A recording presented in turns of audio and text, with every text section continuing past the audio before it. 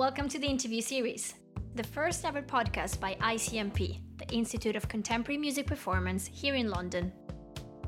I'm Lara, your host, and I'm back with another episode focusing on the people that made and continue to make ICMP a pioneer when it comes to music higher education in the UK, our tutors. My guest this time was Justin Boreland, a producer, rapper, and educator who joined the ICMP teaching faculty in 2020. Justin, aka Merlin, his artist name, joined the group Bomb the Bass at the age of 16, and a year later was signed to American label Sire Records, known for also signing the likes of Madonna and Ice-T. With such great success also came something else. Justin ended up in prison for 3 months. While during his time, Justin realized something that would change his life completely. He promised himself not to ever end back there again, and also to commit to helping other young people facing a similar experience to never go back to prison again, and to show them a different path, through music. Justin has since based his whole life and career on this, working with at-risk youth and ex-offenders, while also continuing to develop his creative talent, collecting many top 10 successes in the UK. We talked a lot about this, and also about learning and the importance of higher education. As a mature student himself, getting a law degree only a few years back, Justin is a strong advocate of never stop learning and keep moving forward. I found this conversation very powerful and inspirational, and I really hope you will too. Don't forget to share the episode on social media if you like it, and tag us if you do so at ICMP London. Thanks for being on the podcast. It's great to have you here. We actually never met because you recently joined ICMP. I think it was only a year or so ago. Right, I've been with ICMP for a year now. Yep. Yeah. So of course, due to the current scenario, we're not really able to meet. So it's nice to see you at least on a video call. So I'd like to start with a first question to sort of like break the ice about your very first musical memory. I think it's nice to get a sense of what was your musical upbringing. Yes. Fantastic. Well, I was brought up in a London council estate, and I lived with my uncle. His name is Smiley Culture. He's now passed, but he was responsible for fusing Jamaican and Cockney, and really pioneered UK grime. Really, he was the original, the platform for which a number of others like Stormzy's and so on have built their empires upon. So much respect goes out to Uncle Smiley. But my first profound experience of really realizing consciously how much we wanted to get into music and perform and write was we were brought up in a Christian household. So we went to church on Saturdays, funny enough. There was a music store across the road in Manor Park where the church was, and it had all these synthesizers and stuff. So every week, religiously, excuse the pun, me and my brother would go over and look in the windows, and we'd say, that one was mine. And there were always 1,000 something and 2,000 and something on the prices. Some of them were organs and some of them were synths. And we loved the music in church as well. We had a great band. So it was our favorite bit of the church was the singing and the band and the synths and all that. They had like a proper group. They actually released records. They were brilliant. So me and my brother made a kind of a pact that when we were older, we would have our own studios. When we were about 9 or 10. And both of us had our own studios within 6 years, formidable studios. And we're also writing with high-profile artists and really out there in the industry. So yeah, about 9, we really kind of cemented our understanding that that's what we wanted to do. And we were always banging on tables at dinner and getting told off and always kind of interacting musically. It was just in us. So yeah, that was my first conscious memory. And me and my brother kind of made a pact that when we were older, we'd have our own stuff and our own equipment. We didn't know how, from quite poor family, but we certainly did it, and then some. So yeah, that was my first memory. Which is amazing. And then, of course, you went on to starting your music career right after. Maybe you were not, consciously doing that, but you actually did. And when you were like 17, you were signed. How did it happen? How was it for you? Like you were very young. Right. Well, it started as a progression from that. What happened is we we had a van that used to come into our estates that just had loads of books. And it was for kind of like deprived children who couldn't get at books. So I read religiously from about 8 to 13 or 14. I just read and read, expanded my vocabulary no end. And I was born in the era of hip hop, which was absolutely brilliant. I wasn't very good at dancing. I wanted to be the best in anything. I'm not through arrogance. I just wanted to compete at a decent level. I wasn't very good. All my friends were better, but the rap stuff and the lyrical side, especially after being inspired by my uncle Smiley, who by then charted and gone top 10, first British reggae artist to do that and stuff. So I had influence. So yeah, I just started reading and then I turned those into raps. I gave myself a name, Merlin, the Wizard of Rhyme. And that was my artist name. And I really engaged in this rap thing really heavily, quite using American accent at the time, actually, fused with a little bit of English, but we kind of copied. But I got really good at it. And they actually flew over from America to sign me. But this was after winning the British Rap Championship when I was 14 or 15 and really kind of punching above my weight. I had a very heavy voice, very baritone voice. My voice broke quite early. So I was quite known for this really strong voice and coupled with quite tight lyrics. So we just went around and started working with different artists. And then I won this competition and the Cookie Crew, who were a girl rap crew at the time, was signed to Rhythm King. And somehow they heard of me and invited me down and the rest was history. I was signed to Rhythm King almost immediately. And I started working with a lot of the artists and the groups on the label.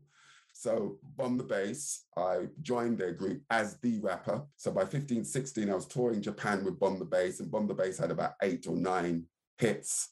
Went straight in with Beat This, #1, and loads of stuff, Mega Blast Rap, and all this I'm featuring and all of this stuff. So I'm understanding and learning. I done a track with the Beatmasters, the first hip house track called Who's in a House, which went to #3. And I wrote that on the way down to the studio. I didn't take it very seriously. And it went on to be one of my biggest hits. Interestingly, I was caught in between arrogation into music and also my friends and outside in the estates and that. So I got myself into a little bit of trouble when I was 16 and I ended up getting sent to prison for 3 months, just as my song had charted at number 28 in the charts, just came in, highest new entry or something like that. And I don't know what my Uncle Smiley Culture had said to the governor, but they let me out to do Top of the Pops for one day and I had to return. They let me out at like 9 and I had to be back for 7. So I went out and done Top of the Pops. And I remember my uncle putting all his gold on me and took me to Frank and got me all these new clothes. And it was like a Cinderella story for the day because I remember taking it off and having to jump back into I had about 2 months left, but I was on cloud 9. It's just like I floated through that. And I remember the whole of the prison watching it and looking at me and watching it and looking at me and thinking, wow, how did that happen? So that was, once I got out, I made certain promises to myself and I really threw myself into my music. And after that, we just had a string of hits. I started doing loads of different stuff in different places. And then Sire Records, after about maybe 5 or 6 top 10s or top 20s in the UK, the Sire Records had Madonna and a load of others then, but Madonna at that time was massive. So say no more. They're part of WEA. Next thing I know, I've been signed in LA to Burbank, 6-figure deal. I'm rubbing shoulders with Fresh Prince, Benny Medina, who signed him to do his show, and meeting all these great names and artists. Ice-T, who now does all these, he's actor now. But he took me shopping in LA to go and get stuff. And it was just brilliant. It was just so surreal. So that's really how it all started. And it all kind of developed from there and blossomed. I started writing more, getting more into production and writing with other artists, but I'll freeze there just in case you want to take me somewhere else. Wow. I mean, there's a lot that I have quite a lot of things I would like to ask you. The first thing that came to mind was the contrast between Top of the Pops and going back to prison, of course. Yeah. You were very young. How did you manage to stay sane? Like, I'm guessing music had a huge role in your life because, of course, it seems to me it was something that led you onto a better path for yourself. Yeah, yes. So how was it while you were there? I know it was only 3 months, but it's still 3 months. It's quite a lot. How are you coping with it? Well, I was in a slightly different situation to a lot of my counterparts, the inmates, the residents, because I had a future when I got outside. I had a massive future. I got loads of letters. I was very much celebritized inside the prison. And there was a yearning every day. You're counting off the days, but you knew those days as soon as you got out, what was going to be happening and that the world was your oyster. So I began to appreciate my circumstance and my position, my blessings. And I also realized that a lot of my friends had already made up their mind that they'd be returning. It was really disconcerting when you'd hear a young man say, I'd see you next year. They had familiarized themselves with the environment to such an extent they expected to return at some point relatively soon. And many of them had been there 2 or 3 times. That was the last time, thank God, I've ever been. And I just had to go once to know this is not for me, and I will do anything within my power to ensure that I don't return. But of course, social norms are different. And sometimes if that's all you know and that's all you know around you, that's what some of these people did. So I managed to get through because I had a different outlook, optimistic perspective. And I had a track that when I went out to do Top of the Pops, it was 28. When I came back the week after, it was number 3. Highest climber. And if I'd have been out, it would have definitely been a number 1, but it still sold so many records. And, I'd achieved something that I'd thought about. It was surreal. I was doing it in real time. So really it was a matter of understanding the opportunities that I have and grasping them. And it was not too long after you were dreaming of it. So it must have been, yeah, wow, okay. So then, of course, you go to LA, meet a lot of your idols, which is, again, you're like a teenager meeting your idols and working with them and going shopping with them. And it's Yes. amazing. You then had quite a lot of hits. So things kept going really well for you in terms of like Yeah. music career. What would you say was your highlight, if there's one? And what were the things that you sort of like learned along the way, being Right. such a young artist and creative person with so much success? Because I mean, I think it's also hard to like just stay low and stay humble, and it's a tricky one because you're young and you think you can do Very, whatever you want, very right? tricky. Very tricky. So if you supplement that thought with being one of the youngest persons to buy themselves an SL Mercedes, the Mercedes Coupe, living that life that you see over there right here in London. And I think one of my Achilles heels was the social norms and the environments that I was brought up in. When one had because we came from quite poor backgrounds, as soon as we amassed or procured any kind of wealth, we felt that we had to show it off to the world. This was really a time for investment, to invest the funds that I'd earned and invest in myself and my skills and refine. And instead of really doing that, you're out and about socializing really more than you should be in the studio and kind of living just really out there, far more clubbing and all of that than really refining your profession. So I do my work and music, but it was really it was split between my social life and my friends. I wasn't totally engaged in music until I got a little bit older. And I had some problems with my label in America, funnily enough. Without going too deep into it, there was some strange thing happening in LA, and I didn't feel comfortable with some of the things that I was introduced to or saw. I actually turned down I had 2 albums firm, which is just really, it means, and with these 2 albums was locked in publishing locks. And my first publishing was a 150, the second was 245, just on signing. And then the recording deal, most of that the first one went to Rhythm King because they sold me so they took a lot, but the second one, basically I had about $500,000 to collect. And a few things happened over there that I really didn't like. And I said, I don't want to be with you guys no more. I prefer to leave with my dignity.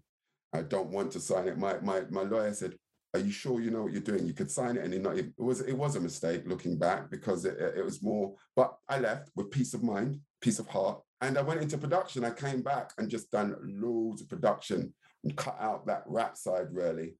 By this time, I'd mentored quite a few young producers that have gone on to be great writers. I was very good with production and writing.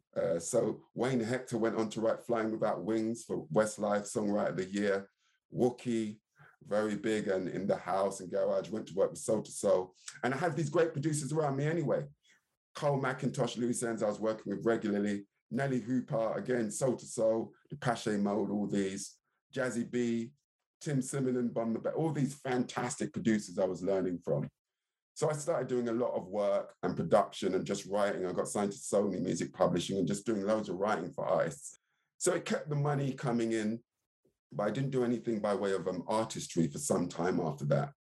By way of highlights, there are many. It depends what we're looking at. I think maybe when I started a record label, which is a little bit later, because it was more personal and we had a top 20 with that, that was quite a highlight because we'd done it all ourselves. But I mean, there are many points that I could reference that I feel that were really we've achieved something or you'd be proud of. I think the main thing was really working for myself, navigating my own career and having a setup and a mechanism where I could look after and support those around me. I was always into impacting the lives of others way before I got into teaching. So I was kind of doing micromanaging and mentoring for a lot of the young people around me and using music as a medium to engage them and try and get them off the road or some of their other carnal pursuits, try to get them on the road to music and stuff. So I think really the highlight is really understanding what music meant to me and how powerful it could be as a medium to impact the lives of others as well. Not just for them to say how great they think your music is, but to also put them maybe on a pathway to actually better themselves. Yes, as a matter of fact, I was going to ask you about your experience in, developing and supporting a huge variety of initiatives, working with ex-offenders and youth at risk and just young people, as you were saying, that grow up on the road and your commitment to trying and taking them away from the road and showing them a different path and using music to do so. Yes. How did you get into this? Why was it important for you to be involved in such things? Yeah, thanks for that. What I initially done, I used to rent out my studio. Well, not even rent. I just have young people in the community come up and use my studio for their work. And in return, that I'd say you have to stay out of trouble, you have to keep. So I was kind of mentored. This was like late 90s, and I was in Croydon then. So I do that a lot. Then in 2000, my friend from school had a position at Greenwich Community College, BTEC music technology teaching. And it always fascinated, because my mum's a teacher.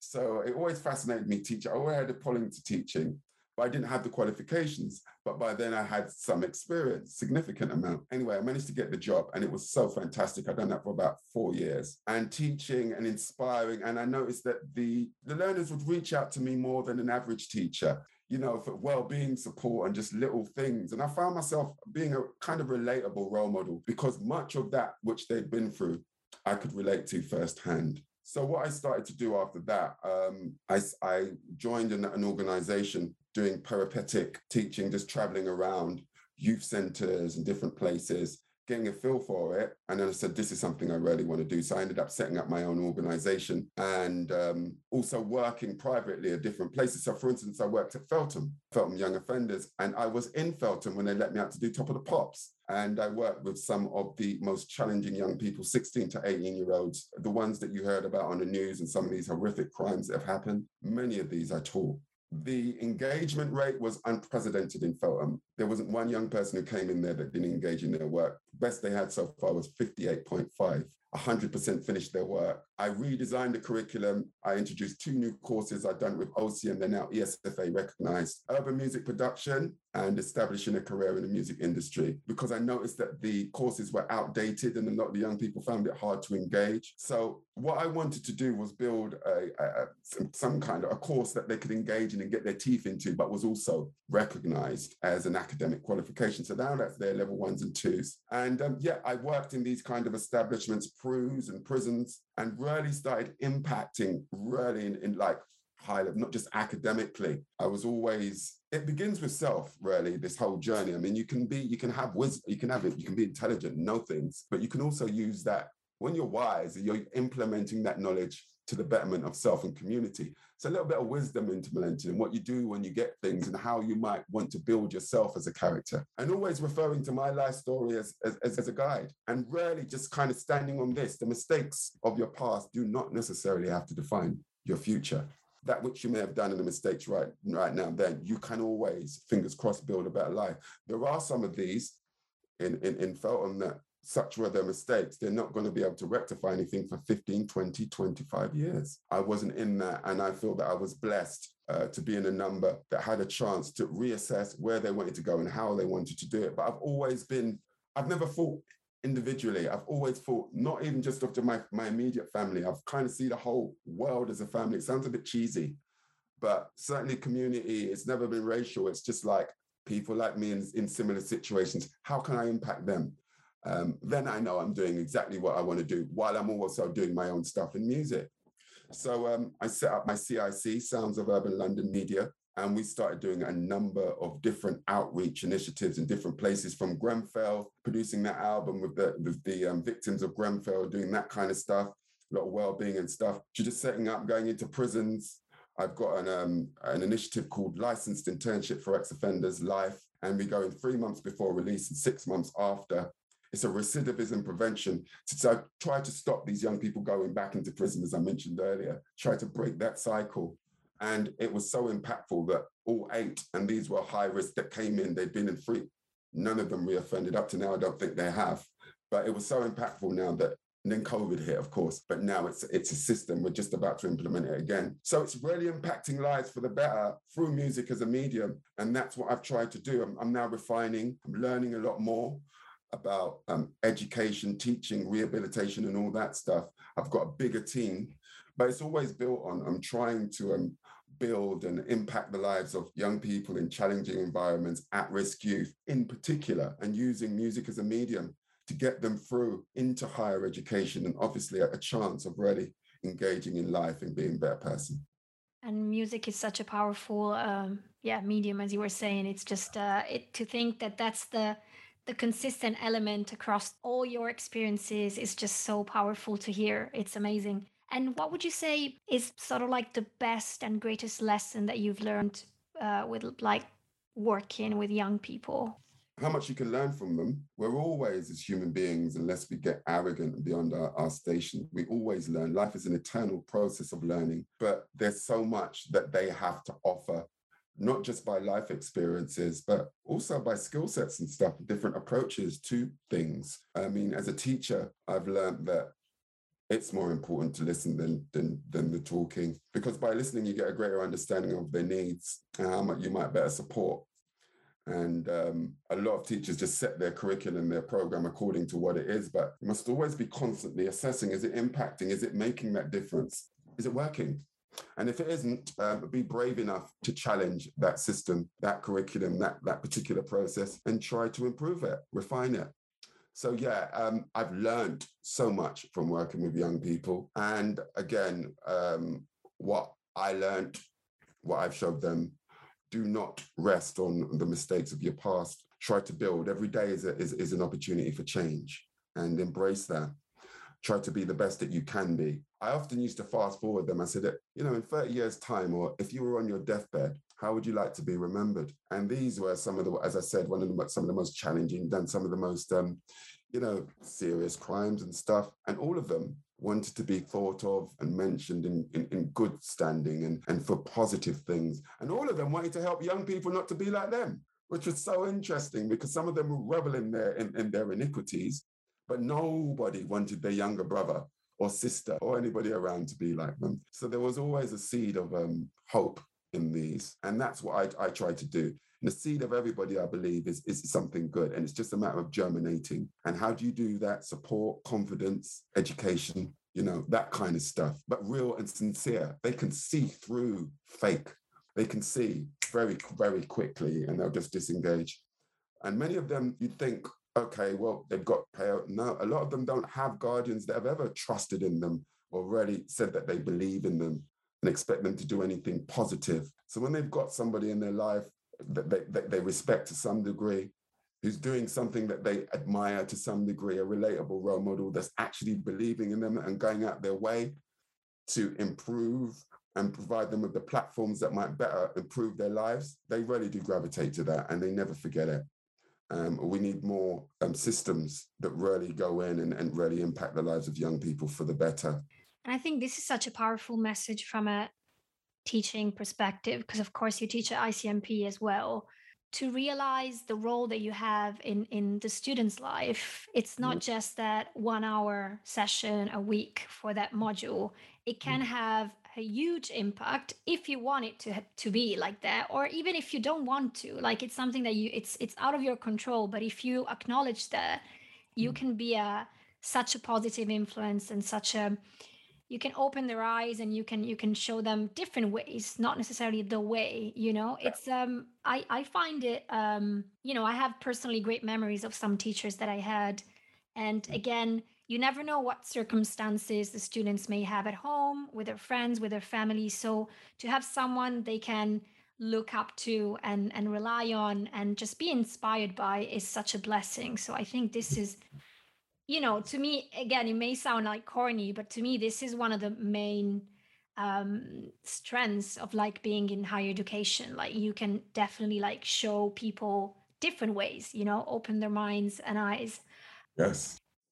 Blending this with so your experience as a teacher and your experience as an artist and producer, so within the industry, Yes. what would you say is the best piece of advice you could give to young creatives? So whether they're producers, whether they're artists, whichever way they want to go to, and a lot of them, of course, tend to like blend different things nowadays.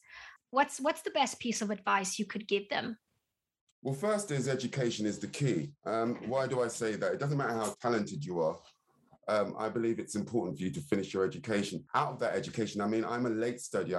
I done my degree a few years ago, but I know how it impacted me and how many avenues that's opened up by doing a law degree. Despite having my musical accolades and that, I don't think I would have acquired half of the positions now had I not done that. The younger you can do it, the better. It's great for discipline. Once you go through it, you understand deadlines, you understand a lot more discipline, you understand your profession a lot more. You'll find a lot of things it does for building character. And also, most poignantly, the life of a musician, a producer, a songwriter, an artist is turbulent by way of finance. As much money I've made, I've had dips where it's been really hard. With a degree, you can normally fall back on some kind of profession where you can go out there and work and earn a living. Stress and music do not mix.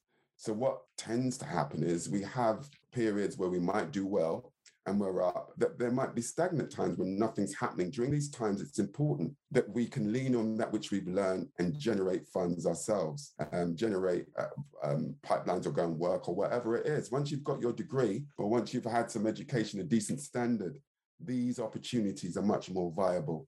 So I'd always urge young writers to go and learn, refine your art, because be the best you can be. So learn the science of that which it is that you're doing, songwriting, music production, learn it all, because it's also very competitive. And the reality is under 10% of us are going to really generate a living that's going to sustain us properly. So it means the rest of us are really going to have to find something else that we can supplement our income with. And usually that's through education and working through with somebody and finding jobs. And if you haven't got that, it's going to be a lot harder. Get that degree, get that in that particular art that you need, because you've got something to fall back on. Like me, you can do some teaching. And I love it. It's not like a poor relation to production. I love it. I love it. But also, it's impacted my life that I don't have to get up and work 9 to 5. I can do 2-3 days a week now, and I'm good. And it gives you options and flexibility in life, education. So education, that's probably one of the first. And then be true to self. Do what it is, work as hard as you can, but always realize it's very competitive. Nothing's written in stone. Have a plan B. All right. So if you're not the next Jay-Z or you're not the next Rihanna, what then? How will you get through to day to day? It's okay to dream and think big and aspire for the highest, but we live in a world where we succumb to certain demands, and you're going to have to pay your bills and this and that and that and this. And you need to find a way that you can do that to the best of your ability without it impacting the quality of your life. You might be like me and you don't really want to do that 5-6 days a week thing unless you had to. I mean, I've done it at Feltham in different places, but that's for a protracted period of time. I think education gives you more options and opportunity to do what you want to do. I built my own organization now. And if it wasn't for my love of working at ICMP, I wouldn't need to. So these are all options that have been generated primarily through me educating myself, understanding how systems work, and then actioning my aspirations, but on a platform of knowing. Basically, never stop learning is the way. I'd like to sort of like wrap it up. I'm curious now to know what inspires you to keep pushing the way that you push, because of course you've talked a lot about giving to others and dedicating your life to make the world a better place, basically, making sure that people have the tools to make different choices in life and be the best they can be. Yes. How do you get inspired to do this on a daily basis? What keeps you going? My understanding that I don't have a limited identity as far as concerns whom I see as my family, my extended family, the human family. Any experience that I've had that I can use to impact the lives of those for the better, because I know how it can go on the other side if they take the wrong road. It is just so fulfilling for me. It's like it's way beyond any pay that anybody could give me.